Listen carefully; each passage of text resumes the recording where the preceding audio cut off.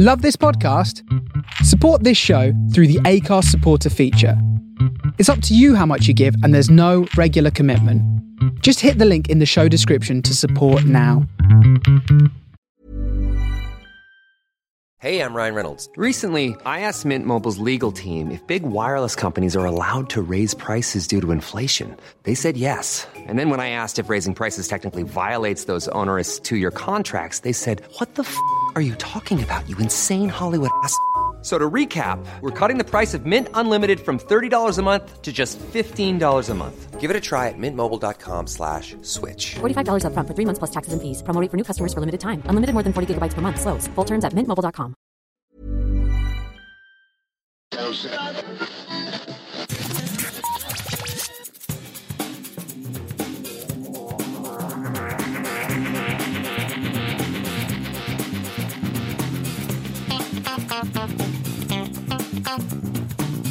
Hello and welcome to episode 86 of Geektown Radio. This week I have with me... I love reading books, it's fun. Amanda. Hooray! Hello. Hello. I really love that theme tune. I say it every single time. It's the best thing ever. I like it. It makes you smile. Speaking of bookshelves, I recently organised mine by colour. After a very stressful day at work, came home and was like, right, I'm going to organise the bookshelf. Well, my boyfriend looked at me like, just sit down, you're an insane person. What? Why by colour? Because it looks really pretty. Like, it's an it's chaos in terms of actually finding what you're looking for. I was going to say, but you have to remember what colour the book is that you want, or what colour the spine of the book is that you want. It did pain me to take away like series of books. So there's like the Hunger Games and Scott Pilgrim versus the World. I've had to separate them all, except for my Harry Potter books because they have their own little case. Right. I don't want to separate those, but the others. They've been separated. Which, it's fine. You are an insane person. I think that's fair. Yeah, probably. My friends came round, and when I was in the kitchen, they'd moved some of the books, and it was chaos. There was orange in the white section, and there was pink in the blue section, and it was... Let's face it, you invited that when you decided to make them by colour. Look at my pristine bookshelf. Please don't mess it up. Yes. Anyway. Just see the world burn. What have you been up to in terms of film and TV and stuff? And not organising books in a really fatal way. Yes. They finally put Freaks and Geeks on Netflix. Yes, I saw that. It's on my list. I haven't got to watching it yet, but yes, I will dive into that. God, Dave. Pretty much just swallowed up my entire life because everyone that I've ever loved and will ever love is in this show. Yes, it's one of those shows. It was a bit like when I went back and watched like in 7 seasons of Gilmore Girls. Yeah. You go back and it's like, oh, they're in it. Oh, they're in it. Yeah, sort of, this person's in it. I didn't know. Very, very young Shia LaBeouf is in an episode of Freaks and Geeks. Is he really? Yeah, it was like very, very young. You watching Gilmore Girls, it's like there is a teenage Jared Padalecki in there. Amazing. And like a very young Milo Ventimiglia. Awesome. So I've just been binging on young Seth Rogen, young James Franco, and young Jason Segel in Freaks and Geeks. So it's been good. Yeah. Can't complain. No, absolutely. That's good. Anything else? Not really. Been sort of busy doing the running and stuff. I'm really excited for Rogue One. They released a trailer last week, and that's very exciting. Yes, yeah, that looks really, really good. I'm looking forward to that coming out. I've been watching Star Wars Rebels, which is back on Disney XD at the moment. Which, if you're a Star Wars fan, pretty good. Yes, if you're a Star Wars fan, it's well worth watching because it's all part of the canon, so it all fits in. So there are things that may pop up in Rogue One that may also pop up in Rebels as well. Oh, ace. So it is worth watching if you're a Star Wars fan because it does all tie together. So that's really good. I have to add that to my list. Yes, definitely. I've been watching... Have you caught any of Westworld yet? I haven't, actually. Very, very good. Well worth watching.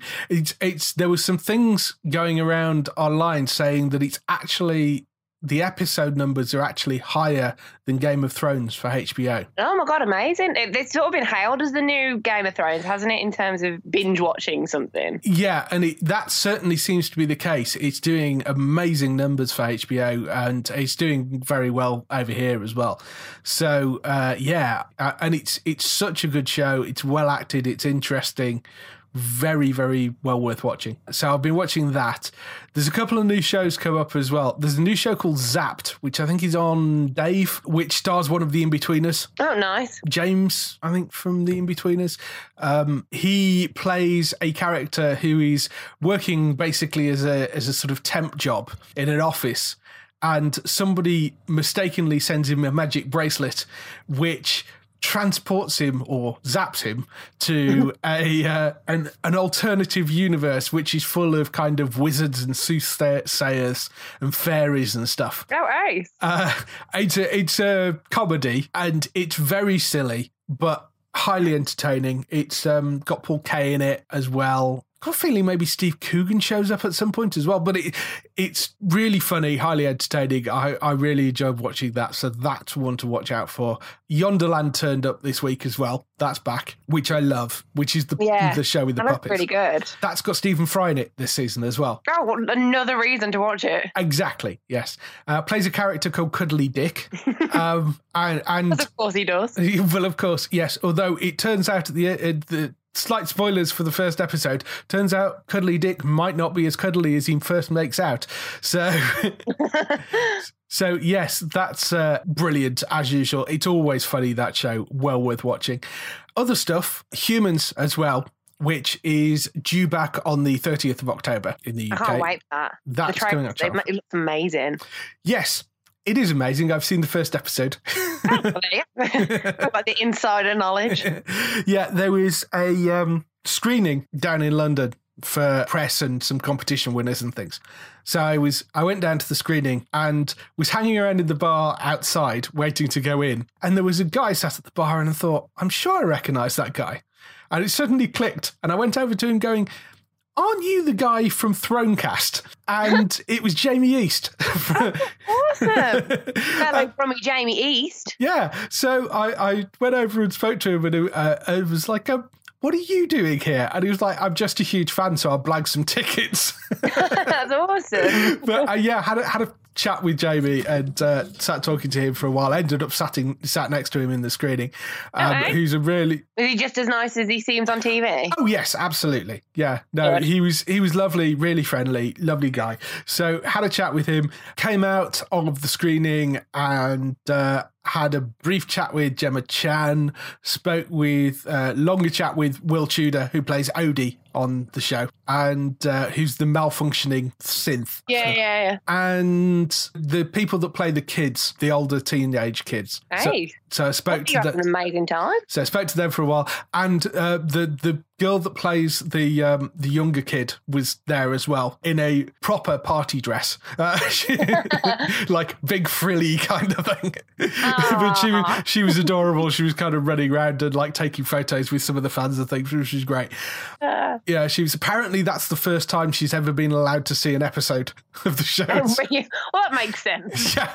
Yeah. So, because the boy that plays the teenage brother in it was sat next to her, and there are some bits in the opening episode which are possibly not appropriate for somebody of her age, and he was sat there like thinking, do I cover her eyes?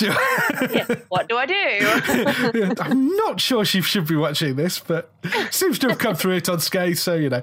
So that was really good. There will be some more stuff about Humans going up on the website over the next couple of weeks as well, so that's something to watch out for.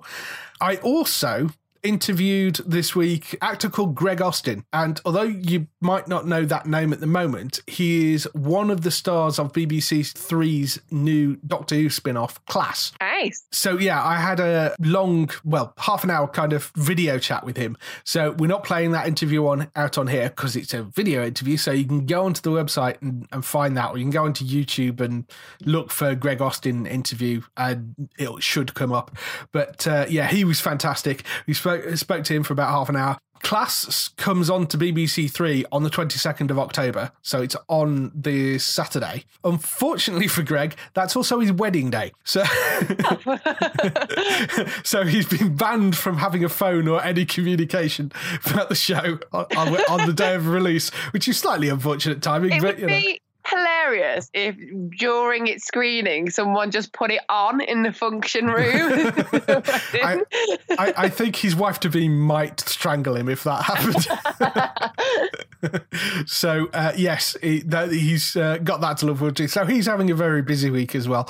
But that interview is up on the website. If you go to geektown.co.uk, you can find it on there. So, yes, that's all the stuff I've been doing this week. Let's go on to some TV and film news. Sounds good to me. You were waiting for me to go, da-da-da, but yes. I'll have to edit that in now.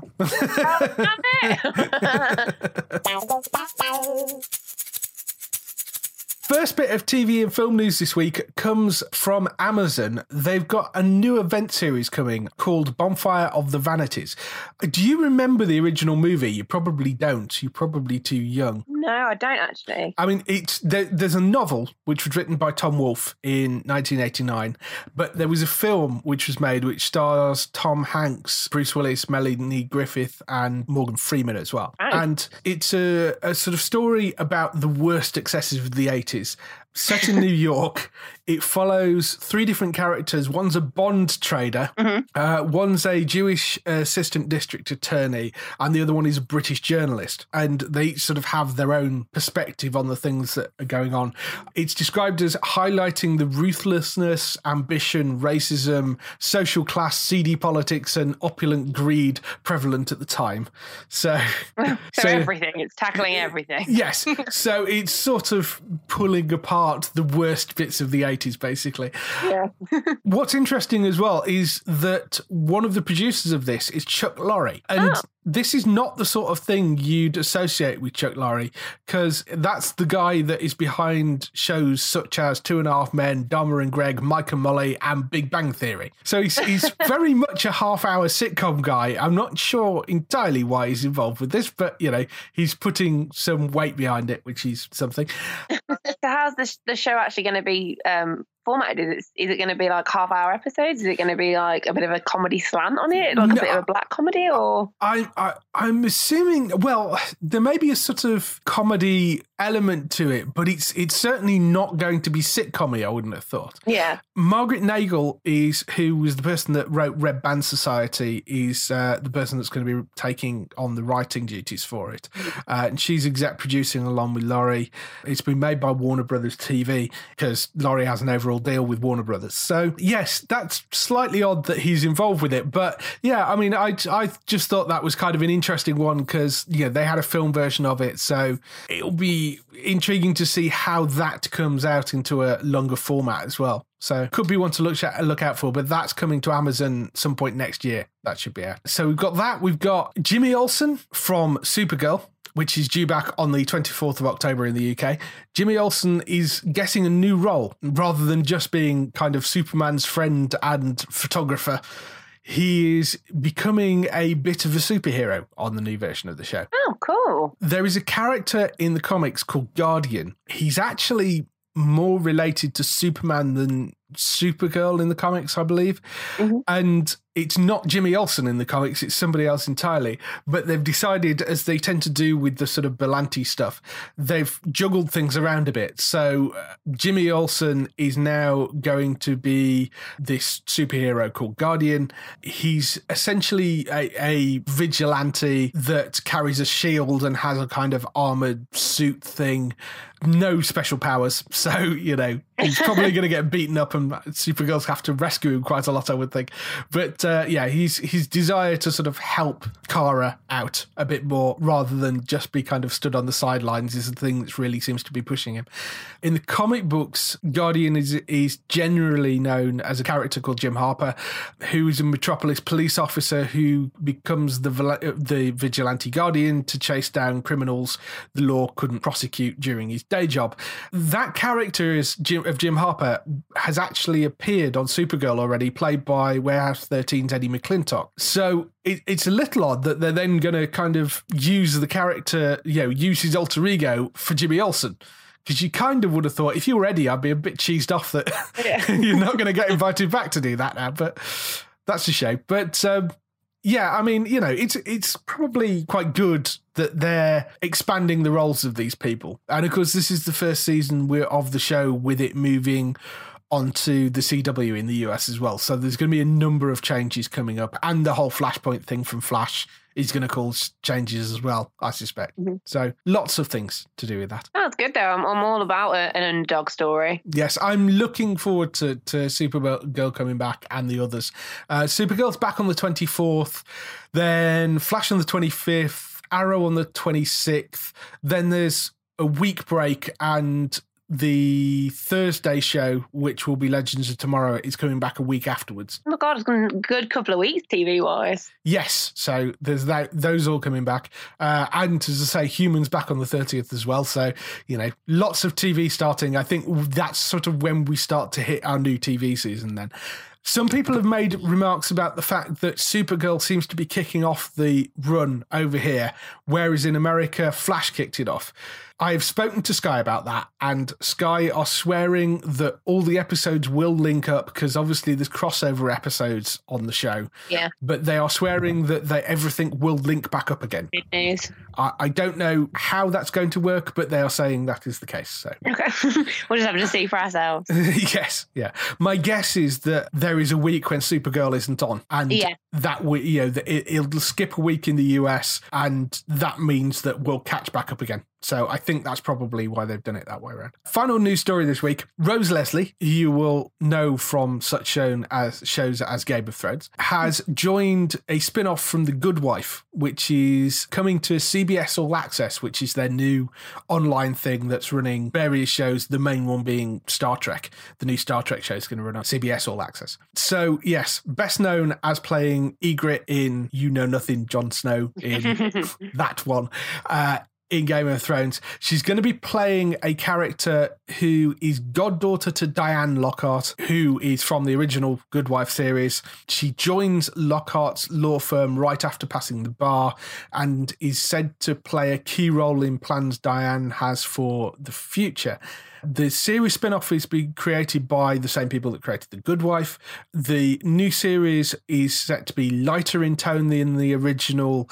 It's set a year after The Good Wife finale, and the story starts with an enormous financial scandal which destroys the reputation of Marina and simultaneously wipes out Lockhart's savings. It forces them to leave the Lockhart Lee law firm and join Quinn at one of Chicago's preeminent law firms. So it's basically the same show as it was before, except it's set at a completely different law firm by the sounds of it. So yeah, either way. And with some of the same characters. Yeah.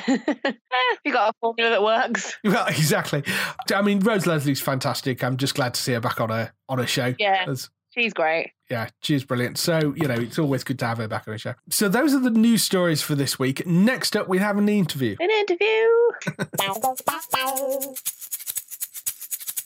This week's interview is with the costume designer Cynthia Summers. Cynthia has worked across a huge range of shows. She worked on the critically acclaimed L Word. She worked on smash hit shows such as Bones and Smallville.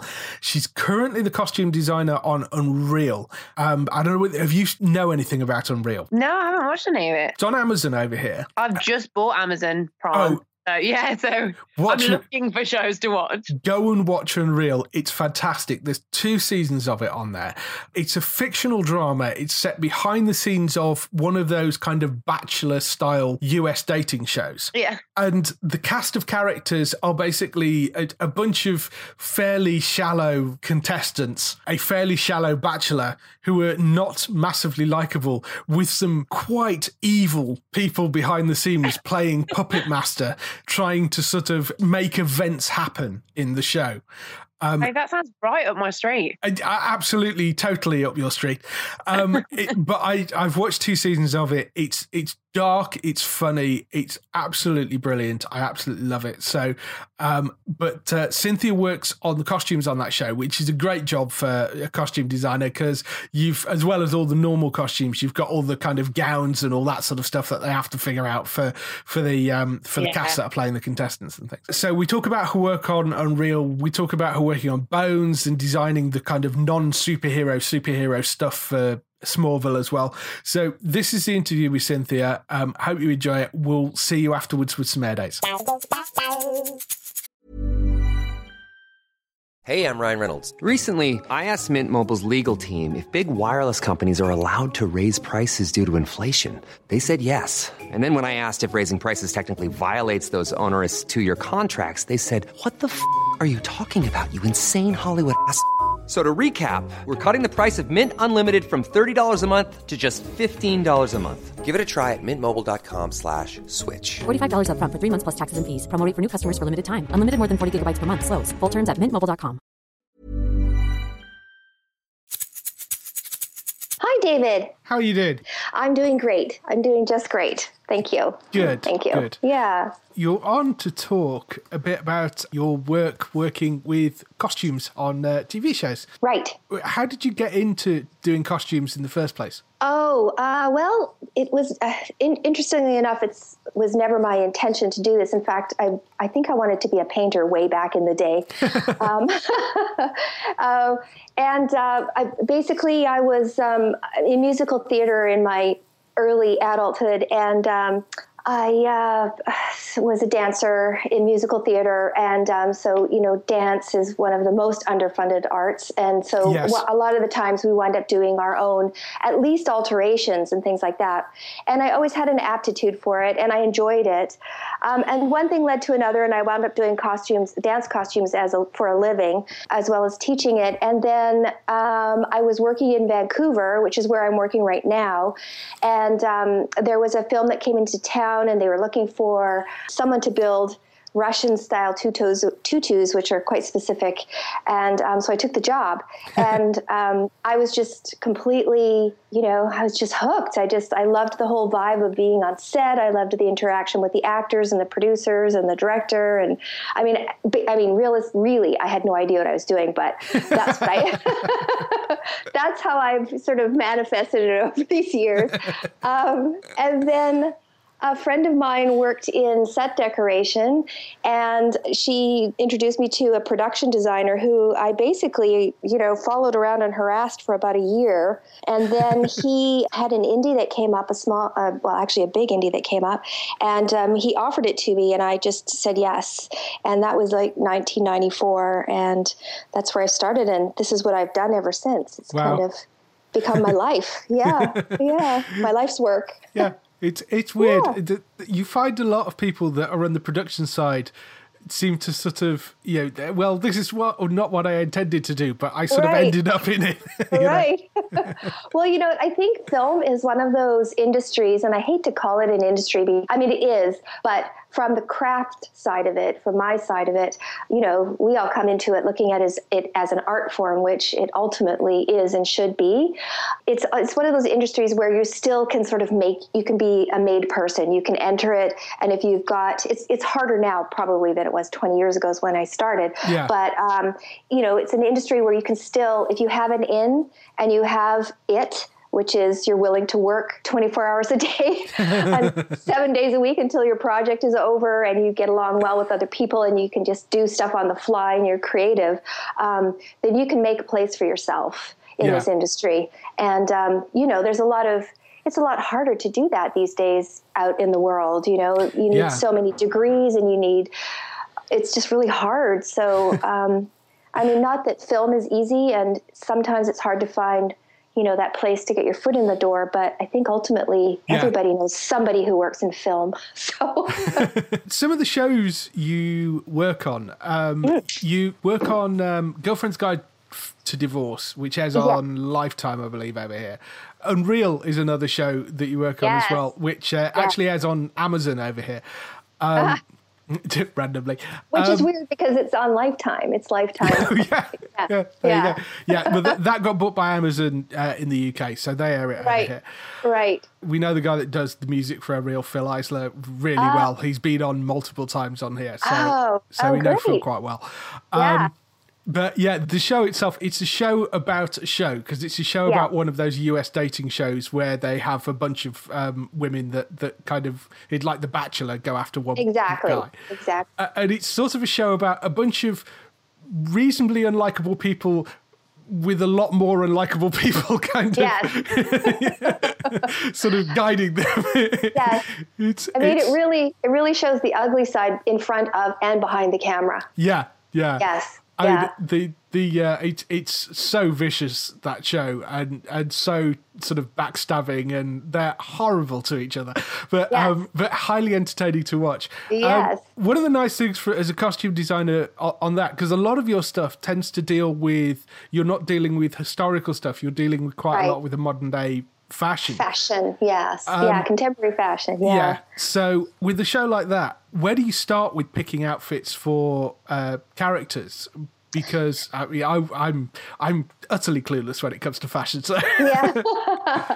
Well, it's interesting because, like a period film or television show, every character has got a backstory. So every character has something to bring individually to that character, whether it's a period story or whether it's a contemporary story. So if the script is written very well, which Unreal and Girlfriend's Guide, which are both Marti Noxon projects, whom I love to death. She's so talented and such a wonderful woman. Yes, Buffy alumni. I seem to remember. Marti Noxon, right, Buffy. I know. I think that's one of her proudest moments. Yeah. But it's all the characters are very well written. As with Unreal, basically we're doing two, as you were saying, two shows, a show within a show. Yeah. And so that's a lot of information. So for me as a costume designer, specifically working with actors and characters as opposed to the production designer who works with the world that they live in, which is also important and helps to set the tone for what I'm doing. But I'm dealing with the human, the person, the actor, and the character. To have characters that are so well written and have backstories that come with backstories, so I don't have to make it up, is such a gift, and it makes my life so much easier and so much more rich and so much more to give back to the character. So I think that's the one similarity between of anything that you see on film or TV or commercials or anything like that. I mean, basically, even if you just see a guy in a car driving down the road, just in a commercial, there's basically a story there. Yeah. A lot of it's not just a guy in a car anymore. There's, it's like a little movie.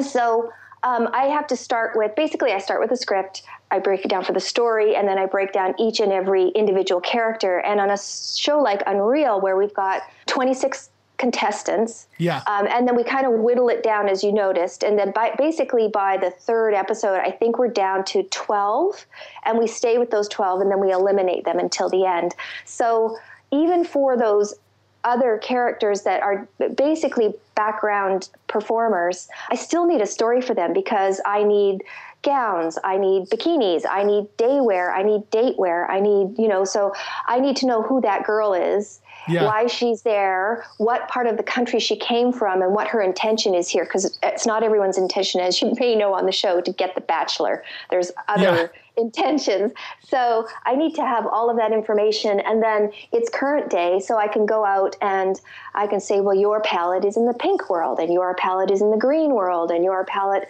is, it kind of ombres into these different worlds, and we're going to see you in this set, so I need to harmonize with what's going on around you with your bedroom and your or whatever set you spend most of your time in.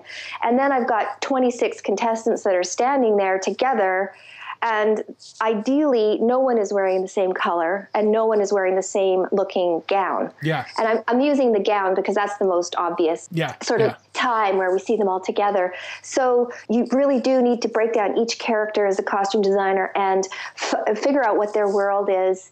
And if you don't, it becomes really easy to mix everybody up. And because television is so fast and so on the fly, and there's 7 days on Unreal to prep and 7 days to shoot, and oftentimes we, as you probably know, we don't always get all the characters during prep. Some of them come to us when we've gone to camera on that episode. So we're never really done an episode when we start the next one. So you really need to be uber organized and really have a storyboard of the characters. We had 109 gowns. Wow. And so I made a giant board, and with all of the 26 characters across the top and the 10 episodes down. And I basically had photos of every single one of them in every single one of their gowns in sort of a graph, because that was one of the only ways to not make a mistake, because it's just too many and it's so fast, and you really need, I need my assistants to be then say, you've got 4 girls standing there in purple dresses. Yeah. Or they're all in the same silhouette. Yeah. And then all it takes is the director or a producer or an actor to say, I'm really not feeling this dress here. Yeah. Is there something else I can wear? And that's when I tear my hair out and put on my happy face and be proactive and go, let me see what I can do, and turn around and make, ugly faces.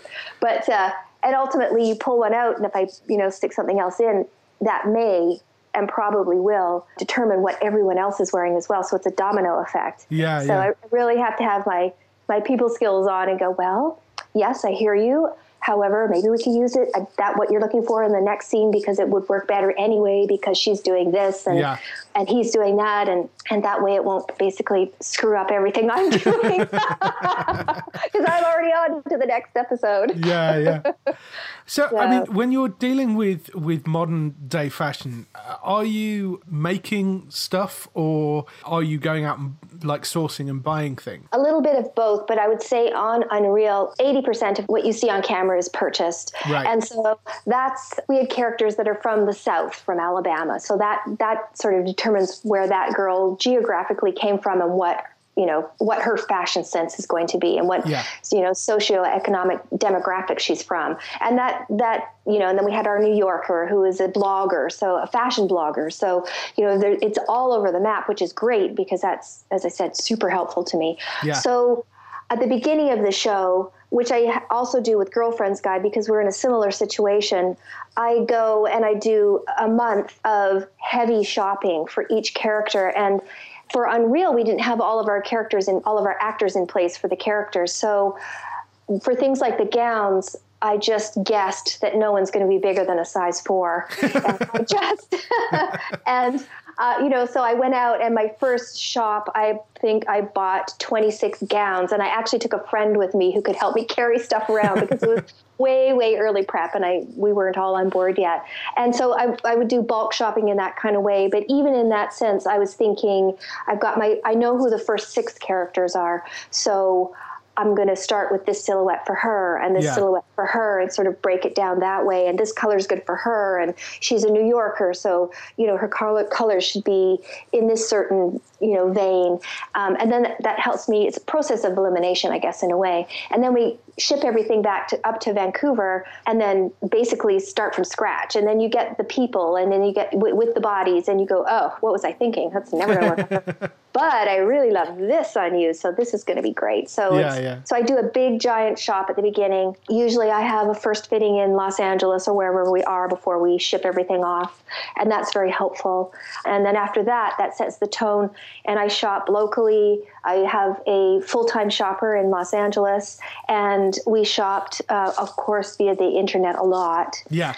And just continuously shopping. And in Unreal, there was always an event that they were doing, like the obstacle course, and so like the football, powder puff football, and things like that. Like that, those football uniforms were all made, and they were made primarily because once I'm doing all of this, I also have to consider my budget. Darn it! And damn. And we looked into, there is a league. There's a North American Powder Puff League, and it's serious. It's about as serious as men's football for different reasons. Yeah. And we looked into renting it from the league, and the price was astronomical. It was only a rental, so we wound up building everything. However, we didn't have the money to go out and actually use the actual shoulder pads the girls wore. So we started with lacrosse shoulder pads because they were the lowest profile, and then we took pieces off and added pieces on, and I had an amazing team of tailors and seamstresses that put it all together because it was not easy to work on. Yeah. And, building the bra tops, I had one person start in Los Angeles, and they built all of them. I can't remember how many we had, but it was 2 teams times 2. And they sent them up, and they were a disaster. Oh, no. Yeah, and I had 4 days to find someone in Vancouver to turn it all around, and this company did, and they were amazing. But and so yeah, time, money, yeah, all that sort of stuff, all that stuff. But it's the magic of TV and it's the magic of film. Somehow you were sitting there watching it, and you would never know any of that, and thank God for that. I was going to just ask about a couple of the older shows that you worked on. Bones, you worked on for a while. What was your involvement with that? The same sort of scope of the job. I came into Bones on, I believe it was season 5. Right. And so it was obviously an established show. And I took it because I liked the show very much, and I was kind of enamored with Emily Deschanel. Yeah. And it was a thematic show, I guess. And when I came in, they wanted to freshen it up. So it was the perfect time to do that. It wasn't a huge change, but I think one of the biggest changes was probably the character Cam. And she sort of got a little sexier, I guess. And I remember coming in with because it's the whole production team is men. And all of them, every department is men, all the producers, and I put her in a Victoria Beckham dress, and the actress loves tight clothes, and she's got a knockout body, and she's just beautiful. And I put her in this Victoria Beckham dress, and I was showing them the photos, and I thought for sure they were going to say, nah, that's not realistic, like that. Who would do that? And I was like, I sent it in, and they're like, oh my God, wow, this is great. And I'm like, you're sure it's okay for daytime work or for your, for you guys, this is good. This is okay. And they're like, yeah. And I was like, okay, great. So we just kind of took that silhouette and ran with it. And I was with them for 3 seasons. And of course, they're still going. They're into season, gosh, is it 12, 11, 12? 12, 13 maybe. I'm not sure. Wow. Yeah, it's a great show, and they've got that, great combo with Emily and David, and it's one of those great TV relationships character relationships that, I don't know, you just don't get them all the time, and I totally understand why you would stick with it as long as you possibly can. Yeah, I mean, I'm a huge fan of Bones. I mean, I've been a fan of David sort of back since the Buffy days because I'm a huge Buffy fan, and Emily's fantastic as well. Yeah. And with a show like that, when you've got particular characters that are like, Booth is an FBI agent. So how much leeway do you have would you have with something like that? Because, he's basically got to be in a suit, and it's got to be a dark suit pretty much all the time. Yeah, not a lot. And I would have to say that if anyone stayed the same, it was his character. Yeah. I do know that in the seasons after me, he changed a little. Well, not changed, but his sort of scope of what he wore grew a little because he became a father. A husband and a father. So there were more situations to see him in. And David's he likes his suits. He likes his Paul Smith suits. They're almost all Paul Smith. Oh, right. Yeah. And his socks. And his belt buckle that came on before me is something that I believe is still on. Yeah. And I'm not sure where that came up. I think it might have been in a storyline somewhere. I think it was, yeah. Yeah, and David embraced it, and it's become a really big part of his character, and I don't think that will ever go away. So his look didn't change much. The work for him was just the day-to-day kind of thing. Yeah. And with Emily, we sort of brightened her up a little as well because she works so well in jewel tones, and then her character kind of goes through these changes. So there was some storyline to sort of take the color world with her. So my challenge with Emily, or not with Emily, but with her wardrobe, is that she's vegan, and she's vegan top to bottom. So there's no leather, no silk, no wool, of course, and no fur. And that leaves you with organic cotton, basically. So, and synthetics, which remarkably works. And it's becoming more and more. I'm a huge, huge supporter of vegan fashion. And I wish I could use it more, but I think that we are just able, now here, listen to me on my soapbox, and now that we are, there's more available, and there will become more available. And there's a lot of top of the line designers that are going that way. So it's going to be easier and easier. But when I started with Emily, there just wasn't a whole lot out there. And, a lot of the time actors like to wear, if I could say, well, here, I bought this at Walmart, or I bought this at Barney's, and it's, this designer, they'll 9 times out of 10, well, of course you'd rather wear this high-end designer than the Walmart brand. Yeah. with Emily, it just doesn't matter. And it was a learning curve for me because that's where I was basically shopping for her, was like, shoe warehouse and stuff. Cause I was looking for anything that was basically plastic. Yeah. It's interesting that because being vegan, I'd not made the connection that but of course her fashion has to be vegan as well. Yes. And her makeup and her hair care products. Wow. And her skincare products, her environment that she lives in every day, her trailer. It's I would say that 10 years ago, there would be, a lot of scrutiny put on that particular, or any actor that has those kind of demands. But as I said, it's becoming more and more obvious that it's a good way to live. So, and a way that we probably all should be leaning towards, even in a small way, for the environment, or whatever. Yeah. So that's all I'm going to say, because I could go on and on with that. Moving back, there is another show you were involved with, Smallville. Yes. You had some involvement. What was your involvement on that? Same thing. I came in I did not do the pilot. I'm sure you know this. At the beginning, there's a pilot that they shoot. So I did not do the pilot, and I did the first half of the first season. I did not do the whole season. Right. It was fun. I mean, it was fun. It's always fun to actualize, I guess, the comic book characters. Yeah. On camera, and to sort of see how that translates, and to see because the thing with this world is comics and the gamer world, people are fanatical, and they want to see, everybody knows all the details about everything, and you cannot get it wrong.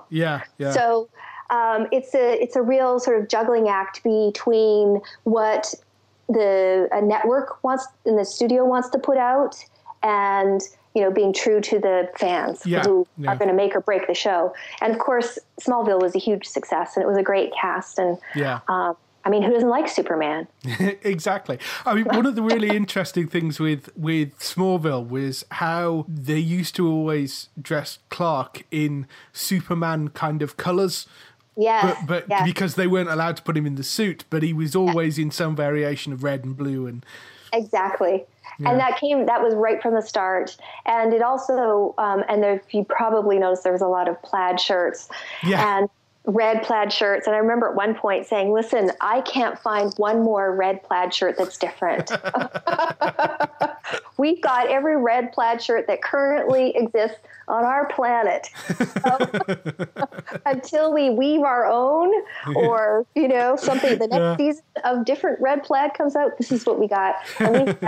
And we had just closets full of red plaid, and to me that was a little monotonous. But it serves a purpose for sure. Yeah. The one you're just talking about. So the more constraints of actualizing and working within copyright situations.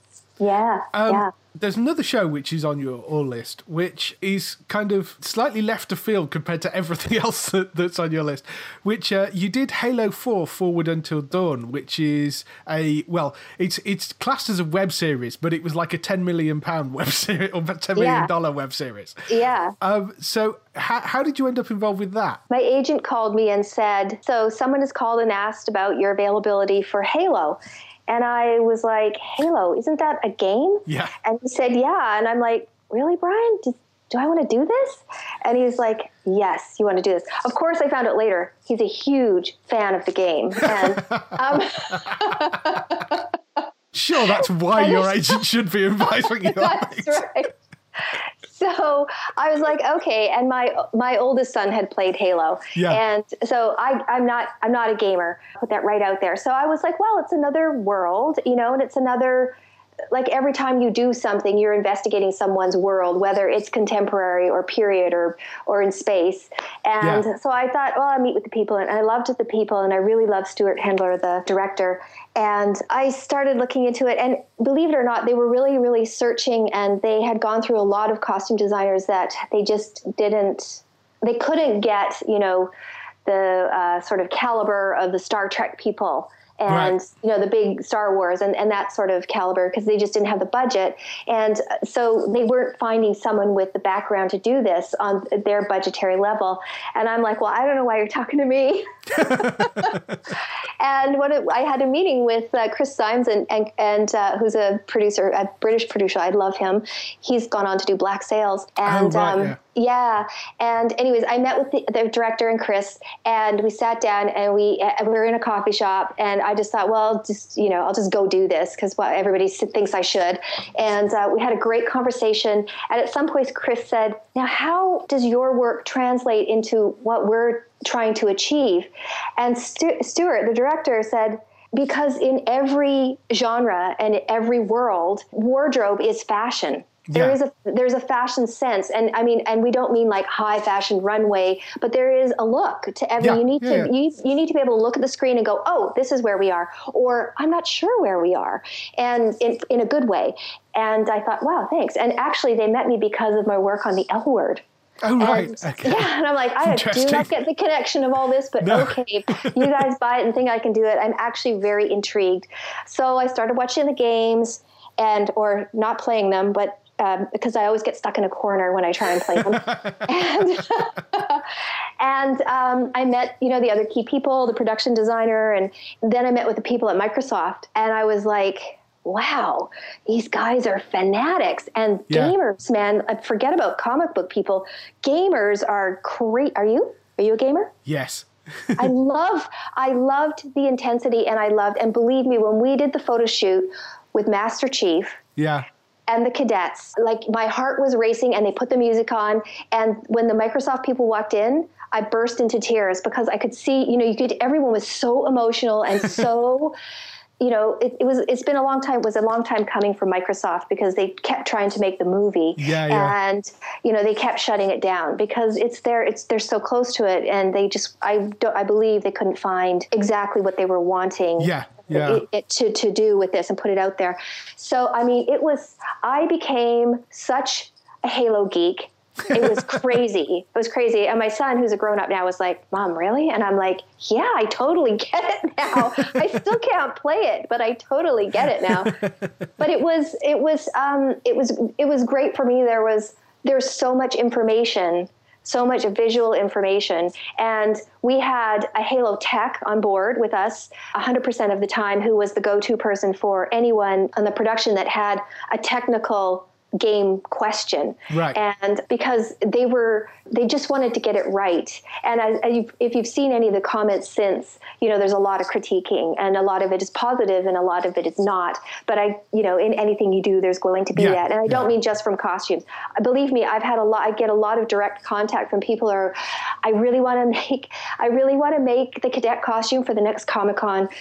Where can I get the pattern? Where could I buy it? Asking me how many lines are in the chevrons, all those sort of things. And it was, to date, and interestingly enough, other than L Word, which was my other favorite job to work on, Halo has been one of my best jobs I've done. And I got a call from Showtime because, of course, they're trying to mount the series. Right, yeah. That they're going to shoot in New Zealand. And at first I was like, are you calling me for a job?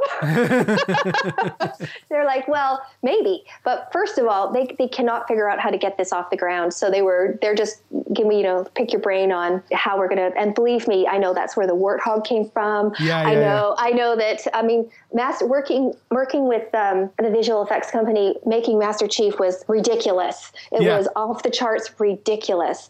Not only that, but also, because of all the other creatures and people costumes that they've made. And it was remarkable. And then we worked together on the armor for the cadets. And, there's an idea and a theory behind everything that you see on the screen, and everything you see on the screen is live action. We made it as a feature. So we shot it like a feature film, and then they cut it up into 5 pieces. There was a screening of it in LA, at least. I think it may have been LA, New York. And I think it works better as a series. I think it's like a lot of things these days where there's just too much to put into an hour or an hour and a half. You'll be able to just get more out of it if we can see it for a few seasons or many seasons and really get into it.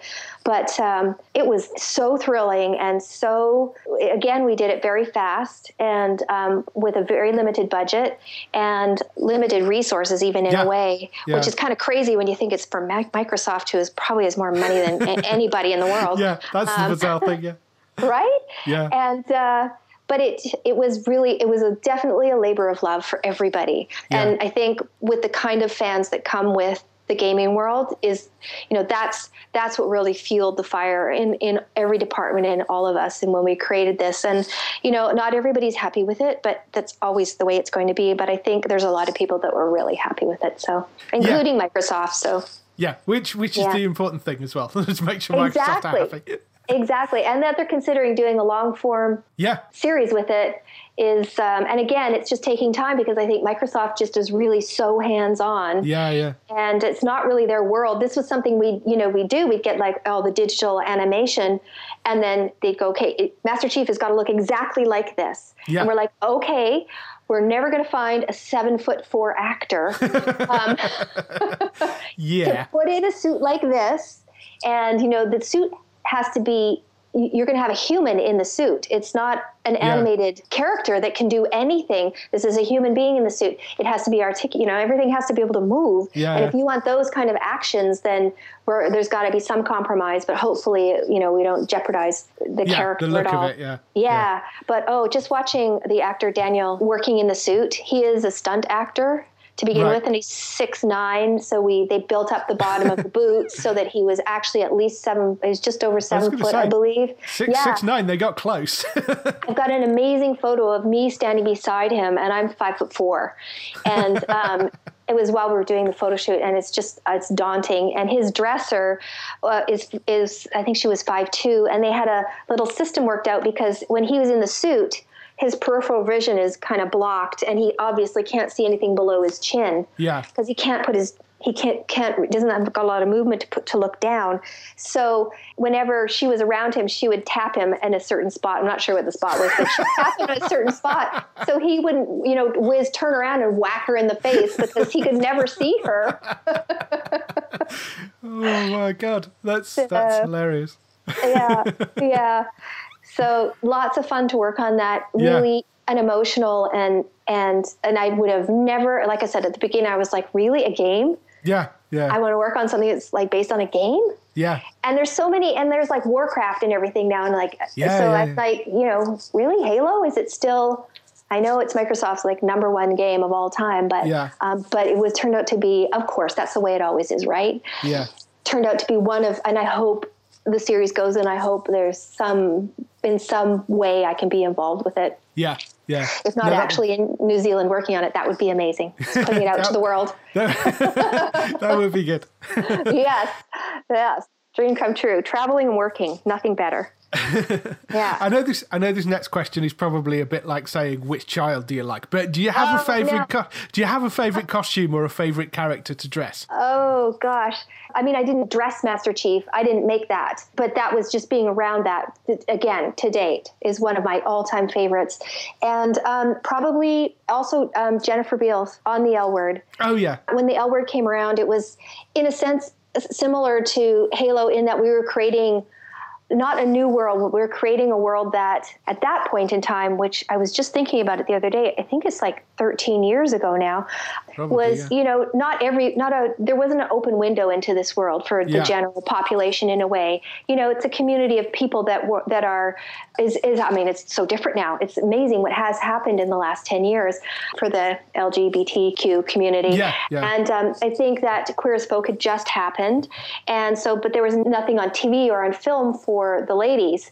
And it was interesting again, that when Showtime picked it up, they didn't know what to do. They weren't sure what it was going to be in the first season, if it was going to be gritty or if it was going to be based on reality with elements to aspire to. And that's the way we went. And I'm so glad we did, because it just opened up so many conversations. It just got people talking about this world and these the lesbian community, and specifically focused on this community in Los Angeles. Yeah. And, for me, that's not my world. And it was, again, something that I got to explore and really needed to do homework on it, because I wanted to be, again, and that was actually another project where when it came to me, I was like, I'm super interested in doing it, but I want to make sure that I can do it justice, because it's not my world. And it's such a political hotbed that I want to make sure that I'm not messing it up. Like, this is your first opportunity to, show your world.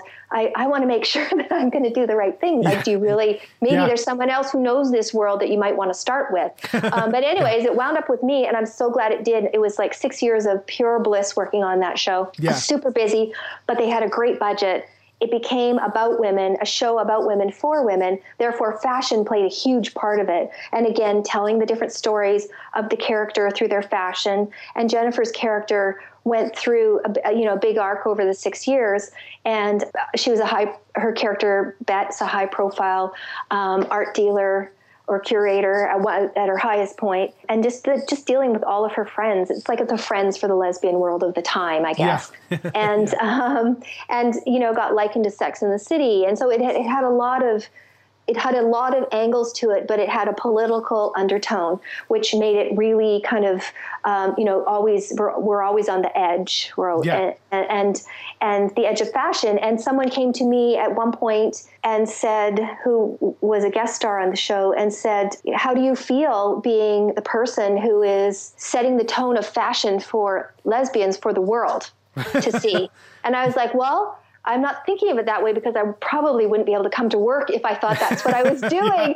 There's way too much to carry. Yeah, I'm just coming to work knowing I've got this woman. This is what she does for a living. This is where she shops. These are the designers that look best on her, and this is the way she wants to look when she goes to work. When she wants to walk into a room and command a room. Yeah. This is the way she looks at home. This is the way she looks when she's just hanging with her friends. So it's really not, for me, a lot of it was not about politics on a daily basis. It was about being true to characters who happen to be lesbian. And I think that at that point in time, we were doing a lot of interviews on the show, and that was my point, and a lot of people's points, is that, we're all the same. We have a lot of the same, daily issues to deal with and global issues to deal with. And, we touched on breast cancer. We touched on childbirth. We touched on women, being exploited in business or not. Yeah. And we touched on all the issues. So yes, but that and Jennifer Beals, who's remained a friend of mine ever since. Jennifer is one of the most intelligent people I know, and she's very compassionate, but she knows everything. Like you need to be really prepped when you come to her with anything. If it's a conversation or if it's a piece of clothing that you have an idea of why she'd be wearing this, she's going to ask you, and you better be ready, because if she even sniffs an ounce of insincerism or that she's going to be had, she will turn it, and you will be so wrong. You will be so wrong, and you know it. So, it brought a level of, we have an amazing working / friend relationship because of that. And I really admire that, because it's a collaboration. Yeah. You can't walk into anything in film and say, this is my idea and this is how it's going to be. There's just way too many people involved, and there's too many people creating this beautiful picture or ugly picture, whatever it may be. And, you can't, it's a collaboration. That's all I can ever say about it. It's a collaboration. People ask me that all the time, well, do actors get a voice? And I'm like, of course they do. They've got to get in front of camera and be this character. And if they're standing there thinking, I just don't feel comfortable in this, or this is not what my character would wear, then they're not going to go to set, or they're going to mess up their lines, or they're going to, and then they're going to go, where's Cynthia? And I'm going to go, I'm shopping. Don't know. That makes perfect sense. They've got to feel right in it, and they've got to feel that they're the person portraying the character. They've got to know that what they're wearing is what they think is correct. So they've got to feel it. Like, they have to feel comfortable. It's like putting on a pair of shoes that are too small. How can you walk around in real life in that? How can you expect an actor to stand in front of the camera for 12 hours, 14 hours a day in a pair of shoes that don't fit and act? It just doesn't work. And I want to make one point here while we're talking about this, because people ask me this all the time, and a lot of designers say the same thing. Contemporary costume designing can be, on a lot of levels, a lot of the time, a lot more difficult or complicated than doing period film or TV. Right. Because, even though you're being informed by what's going on in the world in fashion right now, a lot of what you see on TV and film is not about fashion. It's about just clothing that a character is wearing to support who that character is. Well, if you're doing Elizabethan, you've got what we see and what we know, and what we see on camera a lot is you've got specific references. And if you've got people that are looking at something and want it to be historically correct, you don't have a lot of range. So you make that, however, that does translate into contemporary, but the hardest things are if you've got a character who has to show up in jeans and a t-shirt. That has got to be things that are so simple like that in contemporary have got to be the hardest things. You can't just have just a t-shirt. It's like what the director's looking for, the style of it, and then most importantly, what the actor feels in this t-shirt, because the actor is also going, okay, it's just a t-shirt. Yeah. Okay, so I've got to be this guy that is thinking this and feels like this and is going to do this, and this t-shirt has to tell you that story. Yeah. Wow. without any graphics on it. Yeah. Or any wording, just like a white t-shirt. And you've got to know that I'm going to go out and be an axe murderer in a minute. Yeah. I do have a couple of final questions, which we need to get in because we always ask people this. Getting it, yes. So first question is, what TV shows are you watching at the moment? Not many. I just don't have time. Yeah.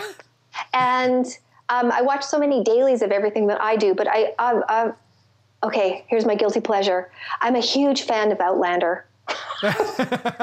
There are worse shows definitely to be watching. That's a pretty classy drama. I mean, I've read the books. I've been reading the books for 10 years or more. And it's very funny because I love Outlander because it's a story, there's romance, but it's based on history. And the history, her writing is very good and very engaging. I don't know if you've read the books, but it's very engaging, based on history. And a lot of the history is very accurate. And a lot of the historical characters are in the book. So, I mean, it goes through all the Scottish history, of course. Yeah. And then it starts to be global. I mean, it goes to France, and then it winds up in America in the last books during the Civil War. And it's time travel. So it's got a little bit of supernatural stuff in it, or not supernatural, but it's just a really good combination of all those things. And the books are so engaging. I really encourage you to read it. It's not just for women. It's not a women's. I think that's the unfortunate part about the marketing of it. Yeah. Because the narrator is a woman. Yeah. And she's the time traveler, but it's really about her husband back in time. Yeah. Because she's got two of them, one present day and one back in time, and everything that happened to Scotland in the 1700s. So it's really about that and how you fit into time as a time traveler, how therefore that translates, if you move to a country where you don't speak the language. Yeah. It's the same sort of, it's the same, it's just engaging on so many levels. Yeah. And, the TV show, it's like anything when you read the book and then go to watch the show. Yeah. You're ready to be disappointed in a way. Yeah, because how are they going to get it? And this is my interpretation of the book, and that might not be my interpretation of the book. So in any case, I watched the first 3 episodes and I was like, well, I like the opening credits and I like the costumes. And then I watched, and then I slowly got into it and I accepted it. And I accepted her as the main character. I accepted him as the main character. And now again, there's only 10 episodes, I think. Yeah. And the first 2 seasons have come out and I'm like, would you just hurry up with the 3rd season already? And they're, of course, jamming 8 books that are big books. They're really big books. And they're jamming it all into, as they must. But, yes, that's my guilty pleasure. And, of course, Game of Thrones. Yes. Everybody watches Game of Thrones. Everybody. But I have to admit that I watched up to the Red Wedding.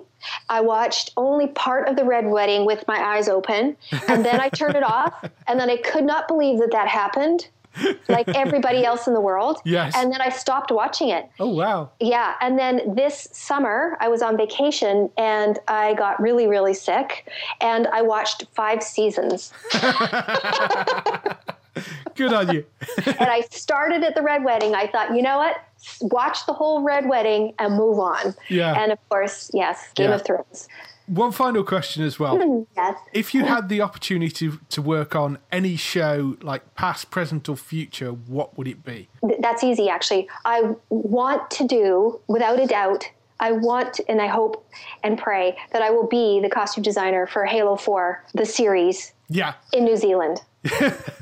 All of that appeals to me in more ways than you can imagine. Like to do what we did with the previous Halo on a real full scale. I can't even imagine how fantastic that would be.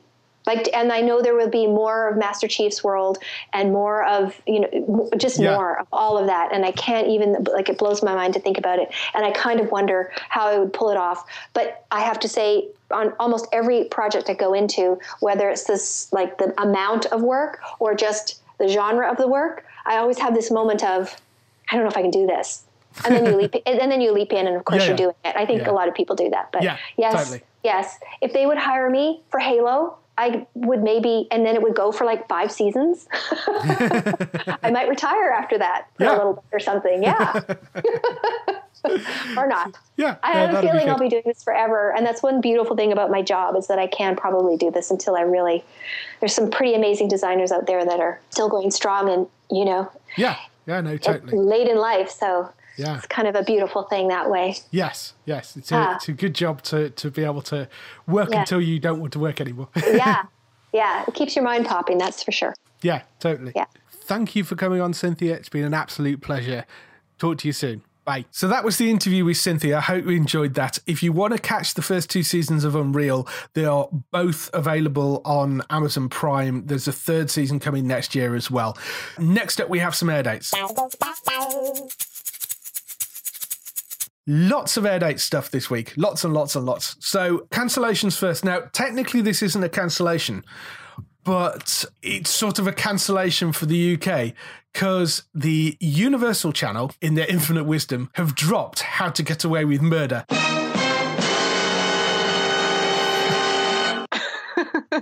Nice and dramatic. I don't know. Did you watch any of How to Get Away with Murder? Do you know what? I was just about to get into it. Now I feel like I shouldn't. Well, I still go and watch it. Go watch it because it is a fantastic show. Somebody else will pick it up. It'll either end up on Amazon or Netflix, or I believe Channel 4 and Sky were both circling it as well. And Sky Living does have all the other Shondaland shows. Oh, okay. So it will fit in quite well on their network. And it's a very kind of Sky Living-y type of show anyway. So it will go somewhere. I'm absolutely confident ABC will be able to sell it to somebody else.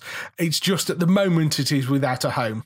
So we're kind of a bit behind the US right now. But it has only just come back over there and it will turn up somewhere. I'm absolutely sure. But at the moment it's not on Universal anymore. On a brighter note, renewals. We've got Scream has been renewed, albeit for a very, very tiny season.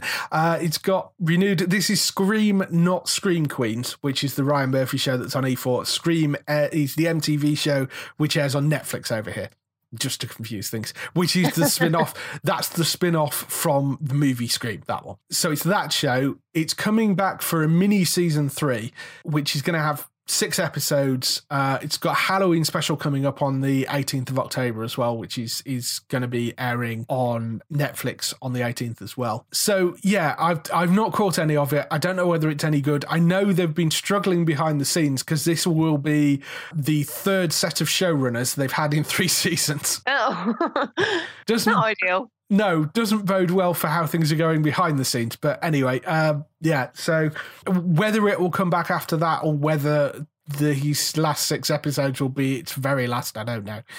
On to other shows, Cold Feet is renewed for a 7th season, which is no great shock given that ITV did so well with the 6th season coming back. So it's no surprise that they want more. Also, no great surprise, Walking Dead has got an 8th season, even though the 7th hasn't aired yet. so They're that confident. Did you see any of the stuff about... you watch Walking Dead, don't you? In and out. Okay. You know how the season 6 ended? Yeah. Don't worry about spoilers. That is absolutely fine. Have you seen any of the stuff about who they think was the person that got hit with the baseball bat at the end of season 6? Yeah. I've seen some things floating around. There was a clip that went up last week which showed Rick with a definite bloodstain on the right side of his face, which means the person that got killed is probably to his right-hand side. And the person that was directly to his right-hand side was Maggie. So, which is poor old Lauren Cohen. So, yes, but we shall see. That comes back next week. Also, if you are waiting for The Walking Dead and slightly concerned that your going to have to completely avoid the internet on the 24th to not catch spoilers. There is some good news. Fox UK are going to be simulcasting the premiere episode with the US in the very small hours of the 24th in the morning. Oh, I love it when they do that. If you go and look for it and try and program it into your TV guide now, it won't work because they're leaving it to the last minute to put it onto the TV guide because they don't want it to show up and confuse people trying to add that on when they're only simulcasting the premiere episode. They're not simulcasting all of them. So they're kind of trying to not confuse people and put it up early. So they're leaving it to the last minute before they slip it into the TV guide. But they are swearing blindly that they are going to simulcast it. So, on the morning of the 24th, at like 2:00 in the morning, if you're prepared to stay up and go very bleary-eyed into work the next day, you can stay up and watch it. So it will be there. Just you won't be able to find it right now, but it is going to be, it will pop up at some point this week. It will pop up on the TV guide. So just keep an eye out for it. Other shows that have been renewed, Bosch, which is a Amazon show that, much like Walking Dead, actually, that's been renewed for a 4th season before the 3rd season's even aired. They're actually still shooting the 3rd season. Somebody obviously decided they liked it and just decided to order a 4th season. Yeah. So that will be coming either late next year or the year after, but there is a 3rd season which should be coming early next year. So there's that. And Ross Kemp's Extreme World is back for a 6th season. I don't know why. Surely Ross has got enough money now. Why does he keep on pushing himself in like dangerous situations? He must just enjoy it. Must do. Crazy man. Like, I might die. Hooray! I've got the perfect holiday for me. Yes. No, I'd rather go somewhere where people aren't shooting at me. That would be quite nice. Yes. So anyway, but yes, he's back for a 6th season on that. They are great shows. Yeah, they are brilliant. So that's back. In terms of changes, there's a show that popped up on Netflix recently, which has happened quite a lot recently, called Glitch. Season 1 of that, it's an Australian series. It's about a small town where the dead appear to be rising from their graves in perfect health, but with no memory of their identities. If that sounds familiar, it's because it's exactly the same plot line to Les Revenants and The Returned and various other spin-off shows that have used exactly the same format. It's not exactly following the Return format, but it's almost identical in terms of the plot. Because I'm assuming there's a rights issue and they didn't get rights to it or something. But it is identical to basically the Returned plot. So there's that. The Expanse, which is a sci-fi show that I think actually aired either very early in the year or last year, because we've been waiting for ages for this to turn up. But The Expanse is a US drama from the Sci-Fi Channel. It's landing on Netflix on the 3rd of November. It's from the James S.A. Curry novels about a future where humanity has colonized the solar system. Thomas Jane plays a police detective, or a space police detective, and his crew as they unravel a conspiracy that could threaten peace across the entire solar system. It sounds really good. It's had amazing reviews. I think it's actually got a 2nd season already. So it's definitely one to watch out for. That 3rd of November on Netflix. There's a lot of people been waiting for that. Barocco, which is a French police drama, season 4 of that is landing on Fox UK on the 8th of November at 10 p.m. if you want to catch up with that. Another new pickup as well, Pure Genius, which is a show about a Silicon Valley tech billionaire who teams up with a maverick surgeon to create a hospital full of cutting-edge technology to treat rare and incurable diseases. That is coming to Universal Channel on the 16th of November at 9 p.m. I'll pop that one on my list. That sounds really good. Yeah, medical drama with a twist, which is always good. American Dad, season 13 of that coming on the 24th of November at 10 p.m. House of Lies, season 5 of that's coming on the 3rd of November at 10 past 10 on Sky Atlantic. That's the final season of that. Vampire Diaries. Now, I think we said last week or the week before, ITV were looking at running that in January, which is what they originally planned. I think they've decided they'd rather not have a bunch of angry, rampaging Vampire Diary fans heading towards their offices. And they've now changed their mind. Vampire Diaries Season 8, which is the final season, the current projected airtime is at some point in November, but we don't have an exact date for it yet. That'll be coming on to ITV2. So yay. Looking forward to that coming back because they're always good fun. Couple of other little ones. Last Dragon Slayer, which is adaptation of the Jasper Fjord series of novels. That's Sky's big, you know how they do a big Christmas spectacular every year. It used to be Terry Pratchett novels. Yeah. This is the one that they're doing this year. And I've seen a few bits and pieces of it. It looks really good. So that's going to be their big Christmas Day spectacular. Oh, so that's one to watch out for.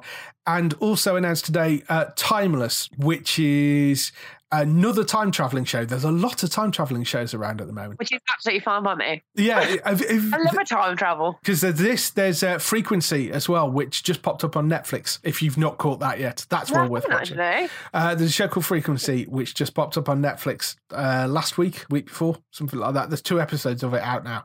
They've bought that. It's running along with the US, which is based on a 2000 movie, and it's about a lady cop in present day who discovers she can talk on an old ham radio to her father back in 1996. Oh, ace. Who is also a police officer. So they're sort of solving crimes across time, but as they do so, it alters the history around her. Oh, that's so cool. So that also caused problems. There's been 2 episodes come out so far. It's really, really good. I'm really enjoying it.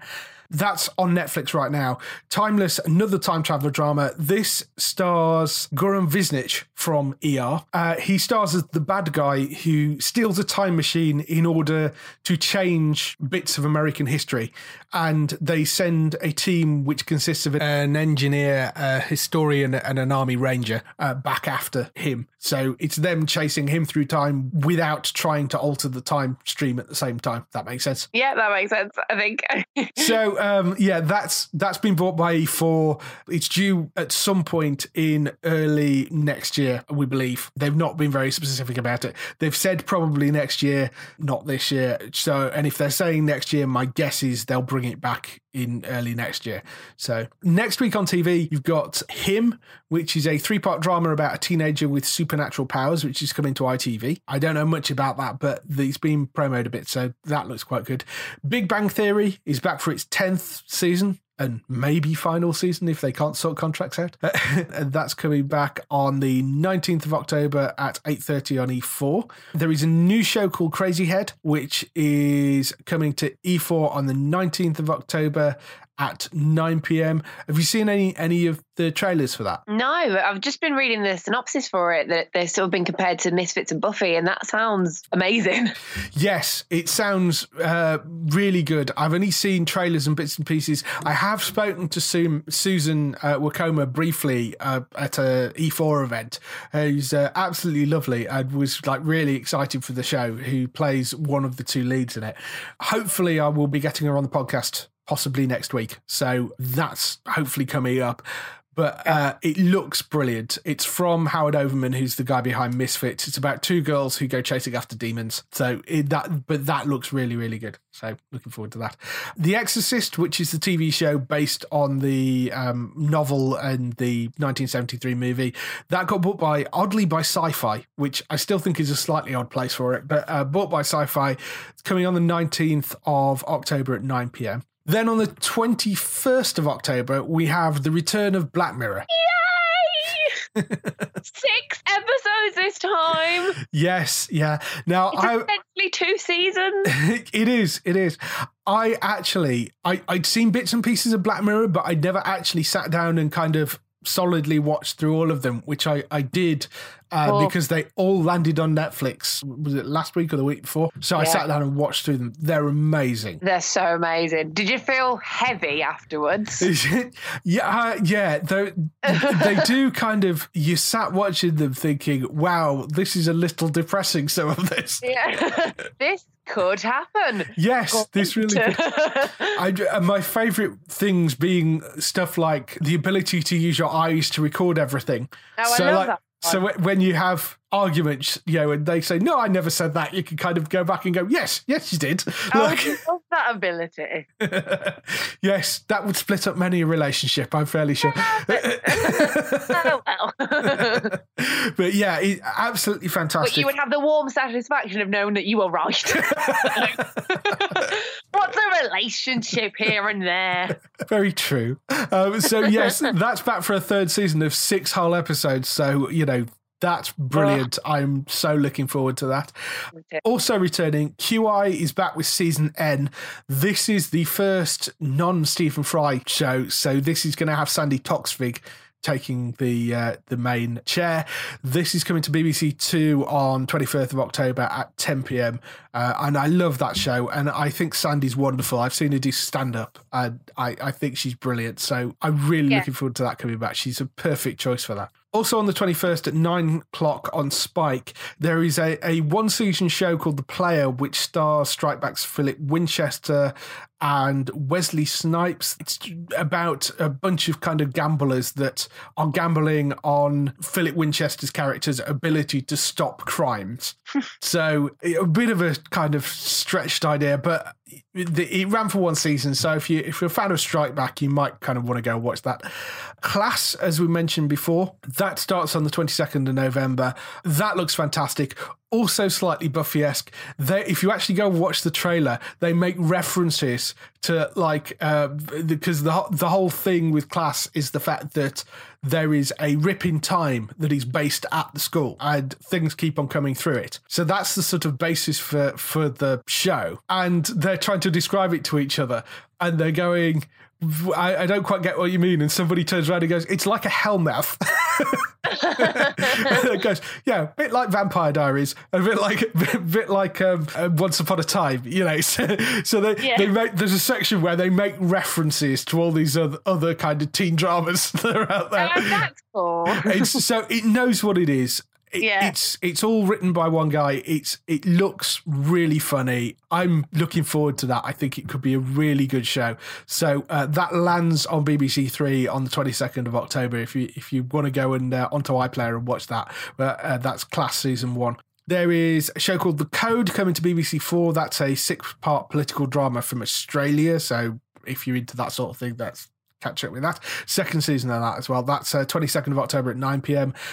Scorpion, third season of that, returns to ITV2 on the 22nd of October at 8:50 randomly. Specific? Yeah. So yes, there's that. Chicago Med, one of the many Chicago shows, is returning on the to Universal Channel on the 23rd of October at 9 p.m.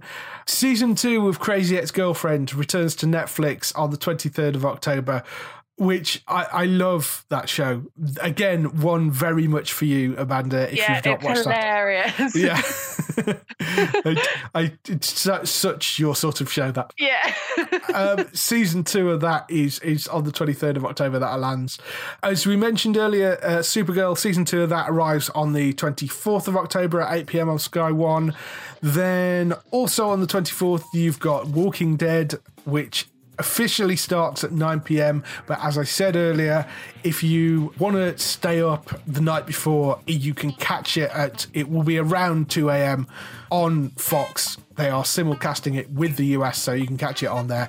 But the regular showing from then on will be 9 p.m. Monday nights. Then Flash on the 25th at 8 p.m. The Middle returns to Comedy Central at 8 p.m. on the 25th as well.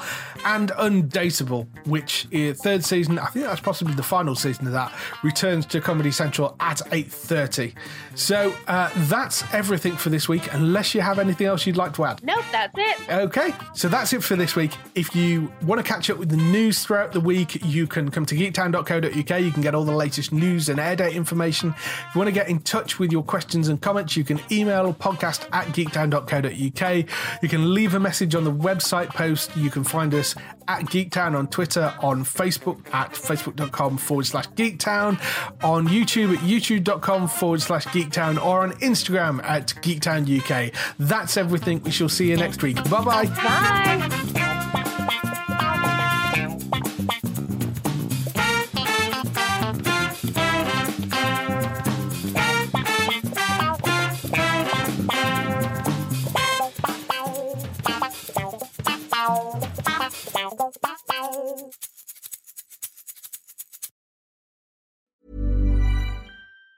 Even on a budget, quality is non-negotiable. That's why Quince is the place to score high-end essentials at 50 to 80% less than similar brands. Get your hands on buttery soft cashmere sweaters from just $60, Italian leather jackets, and so much more.